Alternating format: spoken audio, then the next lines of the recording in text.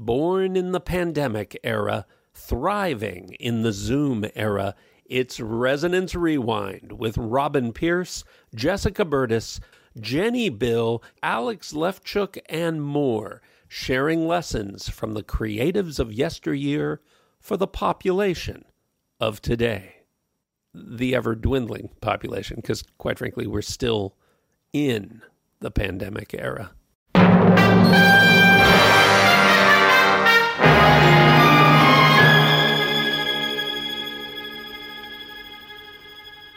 Not 30 minutes early, but 6 days late. Sir Curtis Seretse, Annabelle Hurst, Stuart Sullivan, Jason King, Department S is called into action for another Resonance Rewind.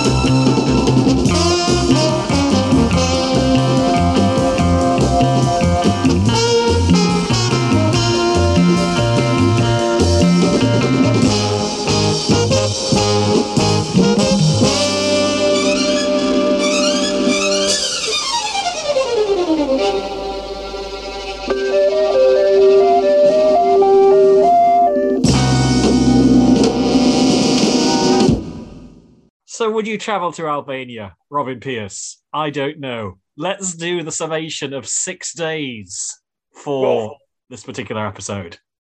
6 days. Okay, this is the opening episode of Department S, a series broadcast in 1969, one of the ITC series. Department S, I'm not quite sure, and I'm hoping that our special guest tonight can enlighten me on this, what the S stands for. But Department S is a specialist department within Interpol that investigates the unexplained, the illogical, the crimes that other departments have given up on. And in this way, it's very much a precursor to the X-Files. So what we have is a team of three. Though I'm not sure if the one of them is actually a member of the team. We have Annabelle Hurst, who is a computer analyst, an expert lockpicker, also a mistress of disguise, and very quick with coming up with, well, kind of plausible excuses as to why she is where she's not supposed to be. We have Stuart Sullivan, played by Joel Fabiani, the fast-talking, hard-punching secret agent, essential for overseas sales.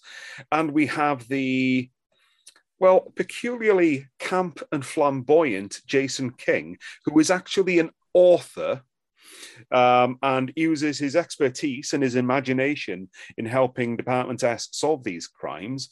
It should also be noted that this is a guy who drives to a stakeout in a Bentley. You don't get any more stylish than that. Well, this is the opening episode, and it's strange in a few ways. There is absolutely no setup. There's no origin. There's no introduction. These guys have been working together for quite a while, and they're dropped into a mystery. And the way it presents itself is also kind of X-Files-like, with an actual date being given and a location for where the mystery is happening, which gives it a kind of documentary feel in the opening. This is 6 days. The episode title is shown before the actual introduction and theme music and credits for the series, which is very unusual for the time. So we have a passenger airliner, Airstar Golf Alpha Zulu Echo Bravo, on a trip from Karachi to London on July the 17th. It lands half an hour ahead of schedule, or so they think. much consternation is happening in Heathrow Airport when they find that it's actually 6 days late. Where has it been? Nobody has a clue. So Department S are called in to investigate. Now, a lot of things can happen in 6 days, including brainwashing. What's going on? They're all suspects, guys. They're all suspects. Especially when you have 3 VIPs on the case, which is kind of what we have on tonight's Resonance Rewind, of course, with the special VIP. Government officials, you can't trust those for a second. As indeed one of the Albanians actually was quoted as actually saying, your democracy, it too is a police state. Says it all. It's predictions in so many ways. We have a special VIP, as you mentioned, in the Resonance Rewind area. That's Rick Davy, of course, from many sort of areas with respect to ITC and so on and so forth. Rick, welcome back to Department S, our scenario for this. You were very keen to actually be, when I sort of put the invite out, etc. You said, "Oh, Department S, does this mean it ranks higher for you than the champions?" It does. I love Department S. I think it's a fantastic series. Just to answer Robin's question, the S just simply stands for special. They work for the special department of Interpol. So that's what the S stands for. It just simply stands for special. And I think it's a special series. I've been pondering that since 1969. There you go. If only we knew each other then, I could have told you. What could we do?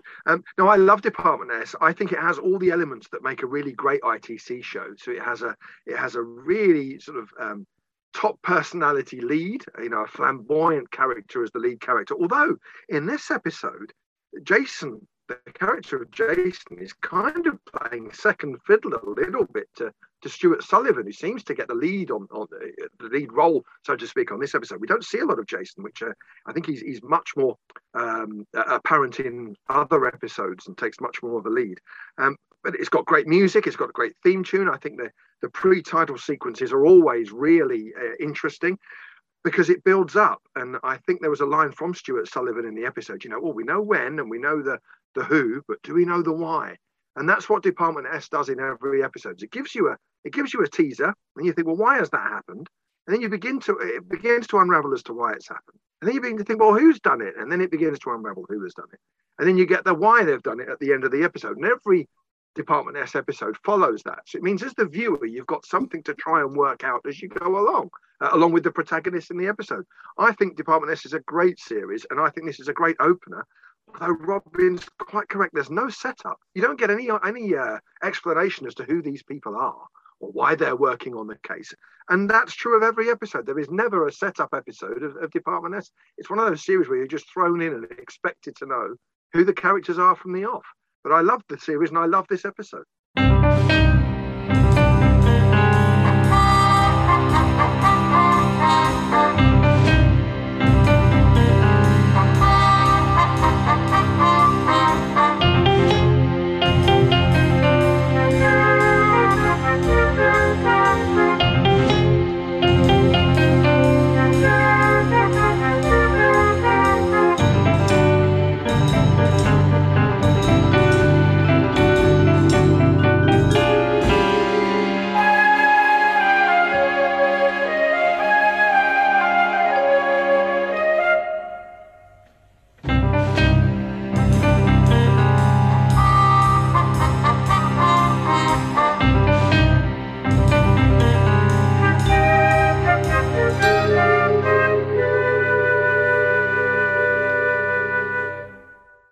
Cankers of science is its incestuous obsession with itself. Science for science's sake. Peter Wingard, of course, echoing the Jason King line when Annabelle is doing her very best without her computer auntie, who appears later in the series, but actually trying to actually suss out what was happening and why this Albania scenario here.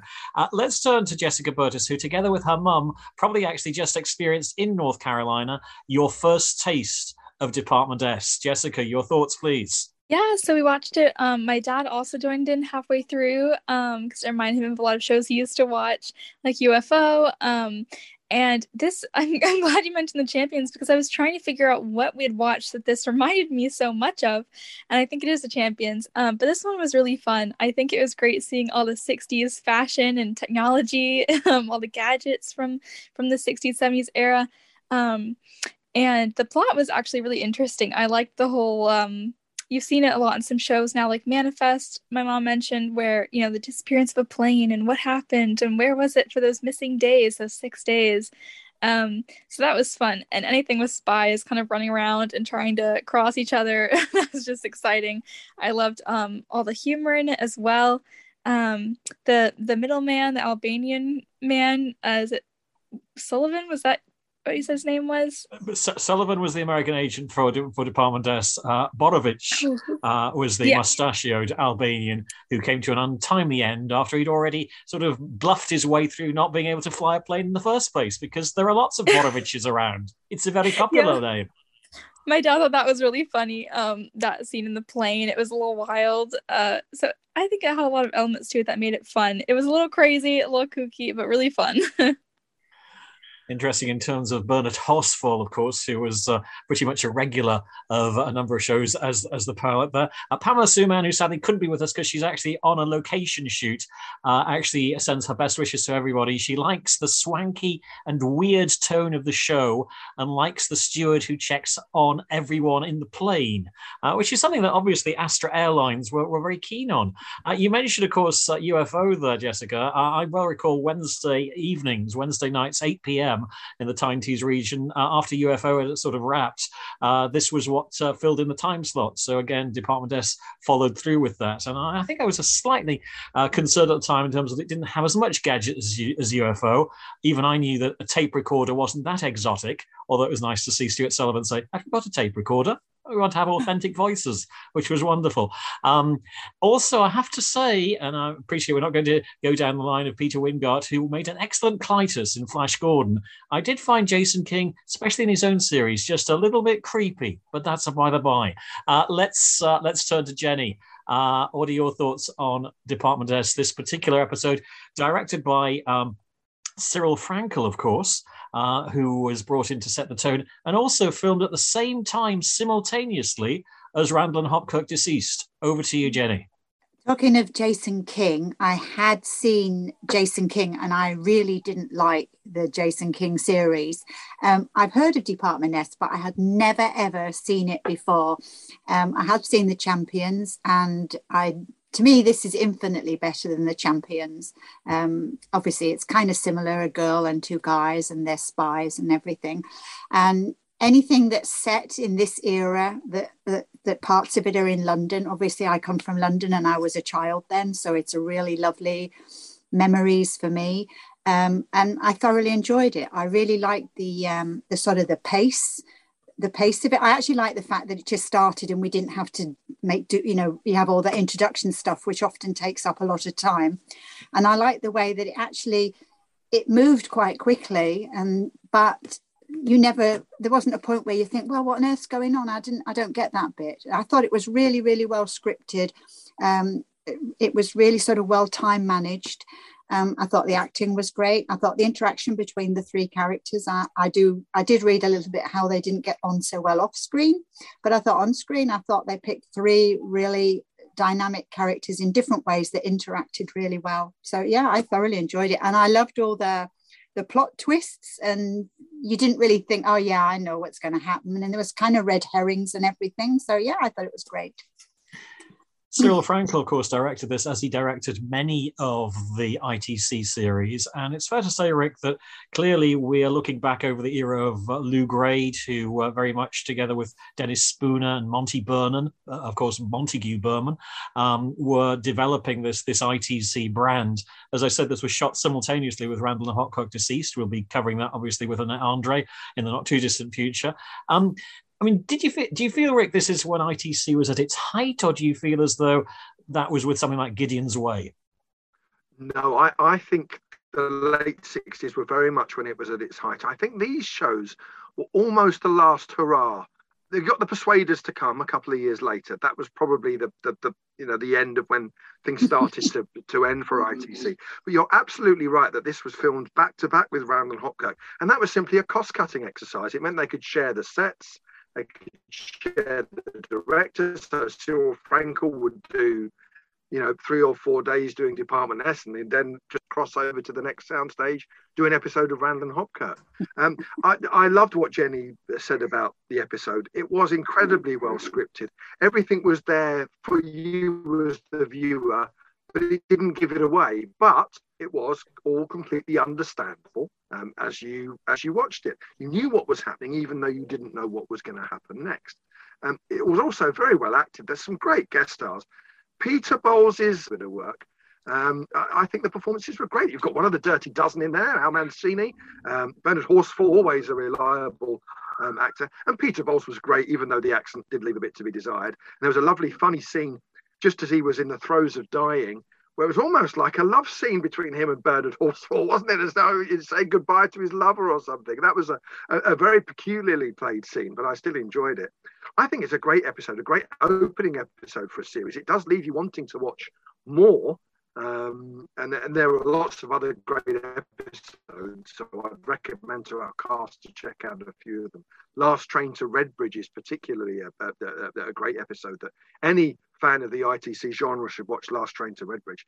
And I think this was the pinnacle of ITC, because they'd done the earlier series, the black and white gritty stuff like Gideon's Way, but I think ITC is at its best when it's fun. And this episode doesn't, and this series doesn't take itself overly seriously, because it does have the humour in there, and the Jason King character allows that. And as Jenny said, the interplay between the three actors is really, really nice. And you get an ongoing kind of will they, won't they, are they or aren't they between Stuart and Annabelle as the episodes go on as well. And I think ITC is at its best when the episodes in the series are fun, like The Champions, like this, like UFO. They have that slightly camp element, if it's okay to use that word, where everything is kind of not dour and serious. So much as I love Gideon's Way and the Four Just Men and those early series, and some of the later stuff like Man in a Suitcase, which again is fairly humorous, I prefer the fun stuff. Yeah, I mean, certainly the introduction, of course, of somebody we haven't mentioned, of course, as yet, which is the lead character, Sir Curtis Seretse, played by Dennis Alaba Peters. One of the key sort of things, etc., again, at the time, and we'll turn to you again, Rick, for this one, quite a bold decision to actually have a black actor portraying a lead heroic role in an ongoing series. I mean, we wouldn't think about it today, but again, often sort of in an era where we're often sort of looking back and saying, oh, stereotypes abounded in this. I mean, that was a really important character who I think, because they'd actually used this as the start of the series, hadn't been introduced in the original sort of line that was there, but obviously came in as the man who was in charge of the whole Department S. Yeah, I think it was very brave, and it was very unusual at that time. I think black actors were largely, and Asian actors as well, were largely seen as, secret agent is going to Africa. We need a black actor to play the man behind the reception desk or the local taxi driver. And there are actors from that period, such as the wonderful and great Earl Cameron, who would often be called in to fill those roles. Burt Kwok, was always the face that popped up if Danger Man or whoever was going to China or Japan or whatever. So I think it was very brave, not only to cast a black actor in a fairly leading role, which in itself was unusual, but as you say, he was the boss. He was the man in charge. And I think it's a great performance, actually, by the actor concerned, because he does play it with a really nice reverence. You believe in the character, and you're liking the fact that he's in the position that he's in. So much so that you forget that he's a black actor after only a few seconds. You do have that initial, that's unusual for the time, reaction, but the performance is so good, and it's so natural, of course, that somebody from any race should be in any role, that you do forget about it. I think that's a tribute to the actor, who at the time must have been thinking to himself, well, this is an unusual role for me. Normally I'm the taxi driver or the barman or whatever. Jessica, favorite characters? I think there were fun things about honestly every single character. Like, they all made me laugh at some point. I think that the two that went off on the little adventure to the apartment I forget their names. Jason King and Annabelle Hurst. Yes, they were really funny together. They were a very funny duo. I like both of them equally. I love the whole like plot line going on there, with them going like back and forth with the evil dude and his girlfriend and all the confusion happening there. I thought it was just very funny to watch. So that was probably my favorite. They were my favorite characters. And there's that meta-narrative, of course, with the character Mark Cain that even Annabelle Hurst actually sort of tries to give a plot line to Jason with an ear-splitting explosion.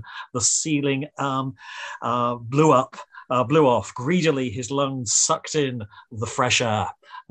Very much sort of the pulp fiction of the time. And of course, we see Mark Cain emerging more and more as Jason King, the writer, fancy books. And apparently this was Peter Wingart's insertion. He, by all accounts, could be a bit of a diva, according to certainly Cyril Frankel. And so, I mean, Rick, have you actually encountered any of the cast? Because it's fair to say that actually Joel Fabiani is obviously still with us and doing some stuff. Less so in the case of Rosemary Nichols. I think she's effectively retired from the business. But any thoughts in terms of obviously the surviving behind the scenes folk, etc.? I mean, I think a few of them are still with us, thankfully. Yeah, no, I've come across a few people who kind of guested in episodes. I haven't personally. I met Peter Wingard briefly before he passed away. And you're right that Rosemary Nichols has pretty much retired from the industry. I think she lives in France now. And I think she was interviewed for the DVD release that Network put out. But she's one of those people who's been very unlike, the opposite of Annette Andre, who's always so forthcoming in wanting to talk about her career and so forth. Rosemary Nichols seems a little bit reticent to do so. And Joel Fabiani, of course, is still in the States. And I think that's a shame because, and it's a shame, I think, that there was only one series of Department S made because it wasn't a series that grew weaker as the episodes went on. I think the three actors do an excellent job, and they do. Standalone is much weaker. I think Jenny was absolutely correct that series just wasn't the same as Department S. There was something, and I agree with you, Alex. There was something a little bit creepy about the character, which you don't quite get across. You see, in Department S, you think he's eccentric, and you kind of think, oh, well, what do the ladies see in him? I can't see it myself, kind of thing. But he does get much creepier in his own series. Yeah, I mean, Jason King is something we'll be talking about. That is that was filmed on 60. That's true. You're breaking up slightly there, Rick, but I think in terms of Jason King, the series, we will looking at it, but not in the immediate. Sorry about that. There are other areas to come through. Okay, Robin, you've been listening to the team's views there and thoughts on that sort of things. Does this kind of resonate with yourself? Do you think? Yeah, actually, as you said, a precursor to not only the X-Files, but also series like Castle, where you have a crime writer, even Murder, She Wrote, arguably, actually involved with mysteries and so on. But this particular thing, using that wonderful line of what could possibly be the case. Yeah, I think I homed in on X-Files more because they are a government agency and they are dealing with the unexplained. And I am actually undertaking a full rewatch of X-Files at the moment. I came to this and I hadn't actually seen this series since I saw a handful of episodes in the 60s. And if you'd have asked me, say, Wednesday about the cast, I'd have said, well, Jason King, then there's the American guy, and I can't actually remember what the girl did. I think she was there, but I can't remember what she did. And that was the impression of that I've been holding since I was about 9 years old. But in watching the episode, I picked up on a few things. I mean, there was a little bit of antagonism between Jason King and Annabelle Hurst. I don't know whether that was something that was going on backstage or what, but they seem to be kind of needling each other, which I found realistic because, colleagues don't always get on, especially in high pressure situations, as in turning up to a covert stakeout in a Bentley. Anyway. Favorite characters? It would never be Jason King, because even as a 9-year-old, I found him intensely creepy and off-putting. I never understood how he could quite be as much of a ladies' man as the character was made out to be, because he seems to have fallen from the very top of the camp tree and hit every branch on the way down. If you're a Peter Wingard fans, I do apologize, but he did ask me my opinion, and that's about it. Joel Fabiani, you could probably put any American actor in what he does, because he doesn't have a lot of elbow room in what he does. He could even be, Stuart Damon from The Champions. They seem to be cut from the same mold. But the standout character, and I surprised myself in this, being I had no recollection of what she did, was Rosemary Nichols as Annabelle Hurst.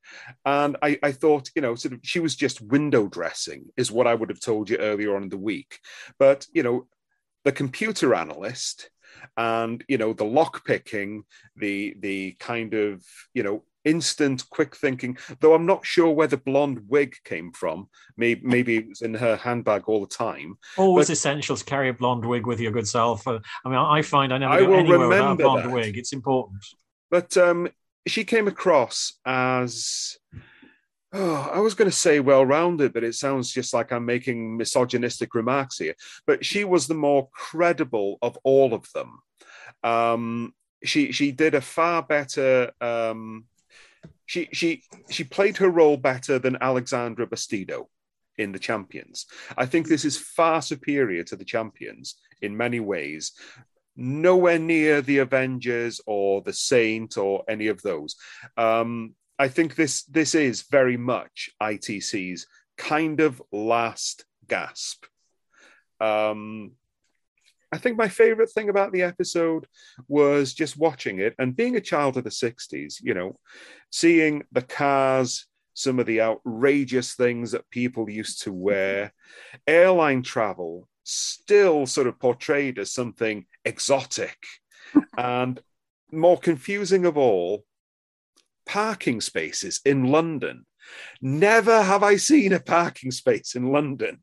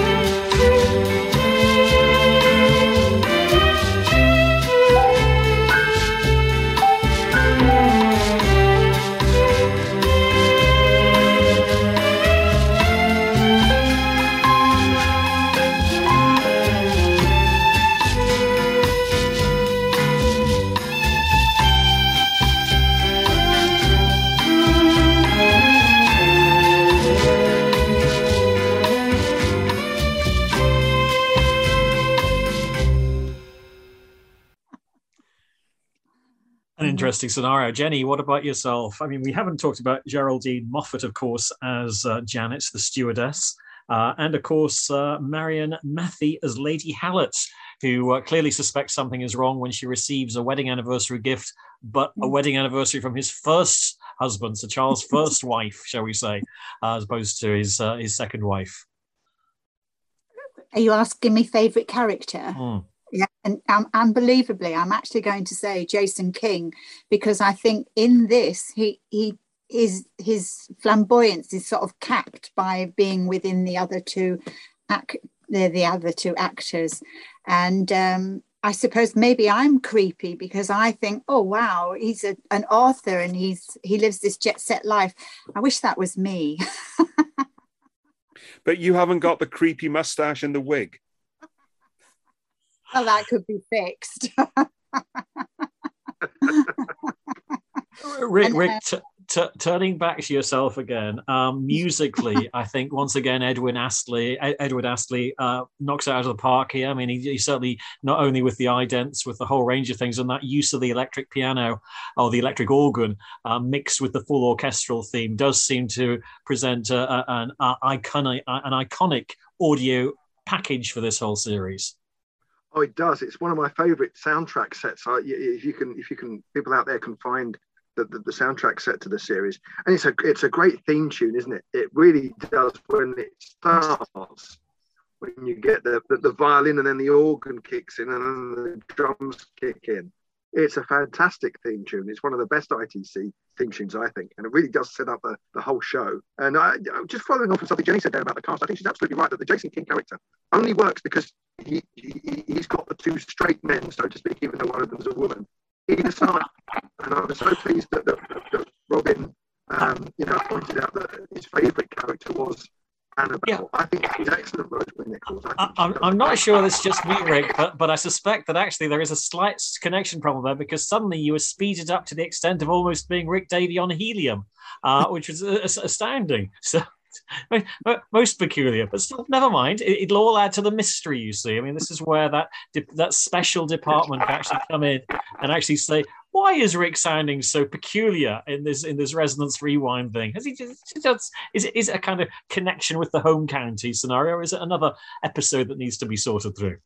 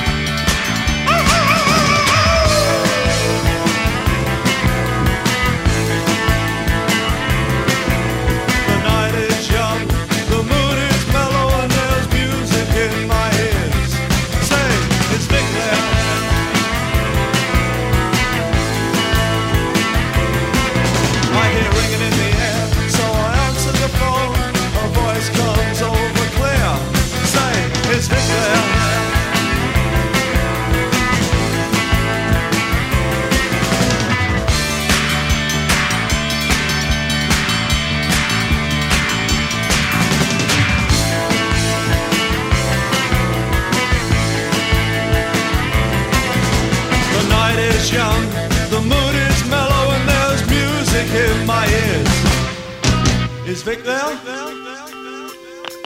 Hello. Is Vic there? Is Vic there? Is Vic there? Is Vic there? Is Vic there?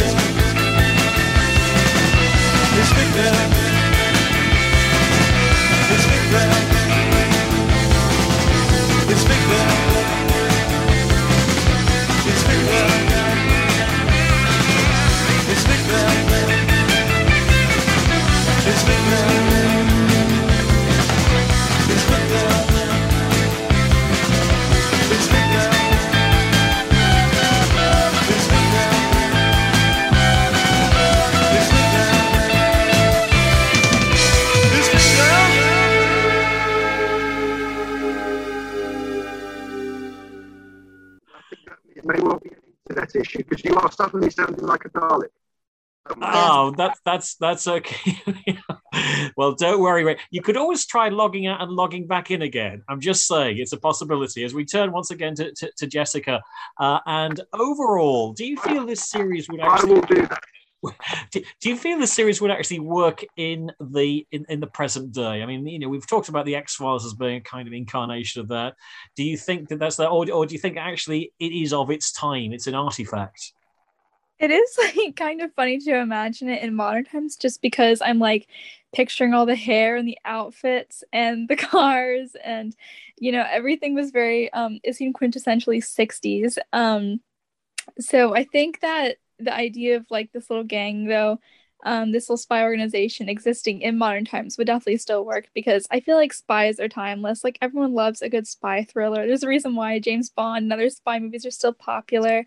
So there would still be a big audience. I think it would just need like a huge update as far as the aesthetics go. And they would need to update their gadgets a lot. They would need a lot more advanced stuff. So it would be a little bit harder. The Cold War, of course, Robin, is still very much there. The mention of Latvian pilots, Albania, clearly the whole sense of brainwashing. And yes, it takes 6 days to brainwash a person. I don't have this on good psychological authority, but it seems to be a standard pattern that's seen within that. I mean, these were tropes that we tended to see as an accepted part of the spy-fi genre. And of course, this came in right at the very end of that. But when you think about it, and I've just thought about it during the recording of this episode, we had no background really to Napoleon Solo and Ilya Kuryakin. We had no background to any of the Mission Impossible team. So it kind of follows that trope in a way. And I'm very much wondering if, given the current world situation with Russia amassing troops, are we going back to this kind of storytelling about, a new Cold War, perhaps? We just don't know, but we live in scary times. But talking about this kind of storytelling, the way the story is told in Department S, if they were to remake it today, I would bet you exceptionally good money that it wouldn't be standalone episodes. There would have to be an overarching storyline that would last the whole season, because that's how TV shows are made nowadays. Yeah, and I certainly think that was one of the big strengths of the series, that they were standalone. I mean, in terms of other favourite episodes, the Pied Piper of Hambledown is a personal favourite of mine, as well as, of course, A Small War of Nerves, which sees a young Anthony Hopkins do a fantastic, credible line. Rick is hopefully back with us now. Rick, we're almost approaching that time where we'll be asking for final scores. Hopefully you can hear us without the Dalek vocoders and various other elements in there as well. But just Robin's point there about, if it were to be remade, do you think that directors and producers could avoid the trap of saying, well, we've got to make it over an 8-part arc series, and you can't just have a standalone episode?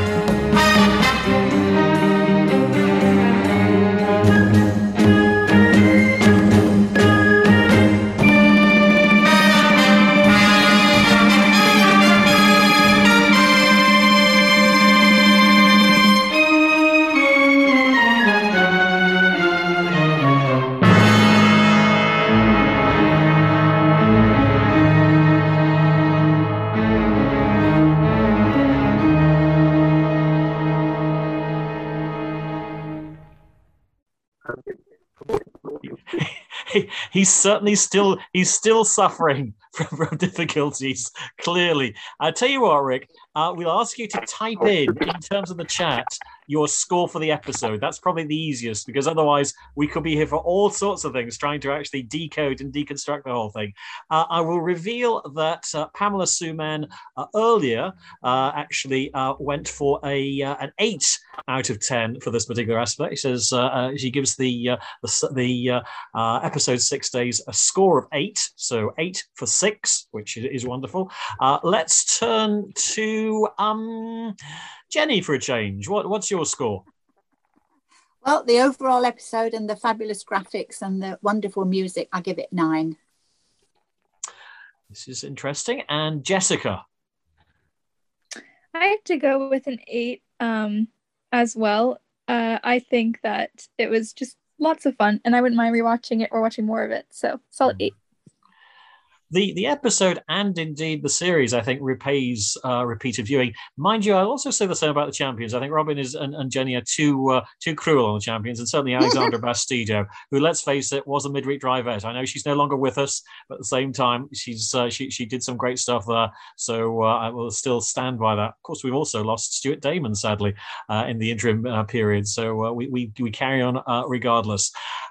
Rick, have you managed to, I don't think you've actually managed to type in to the chat box your score as yet, but feel free to do so. Or you could try the microphone, and who knows, maybe it might just work.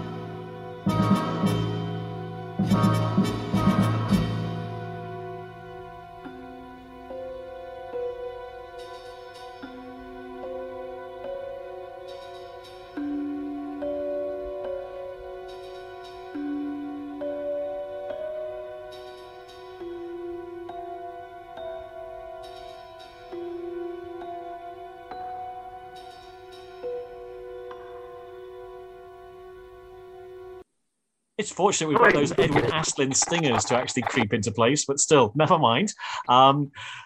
Robin, what about yourself? I'm. You want to restore your reputation I'm going as to go Mr. with Curmudgeonly, 7. I know. I think that I'm being generous in giving it a 7. It's not the worst episode I've ever seen. It's not the best episode of anything that I've ever seen. I think I'll give it a 7.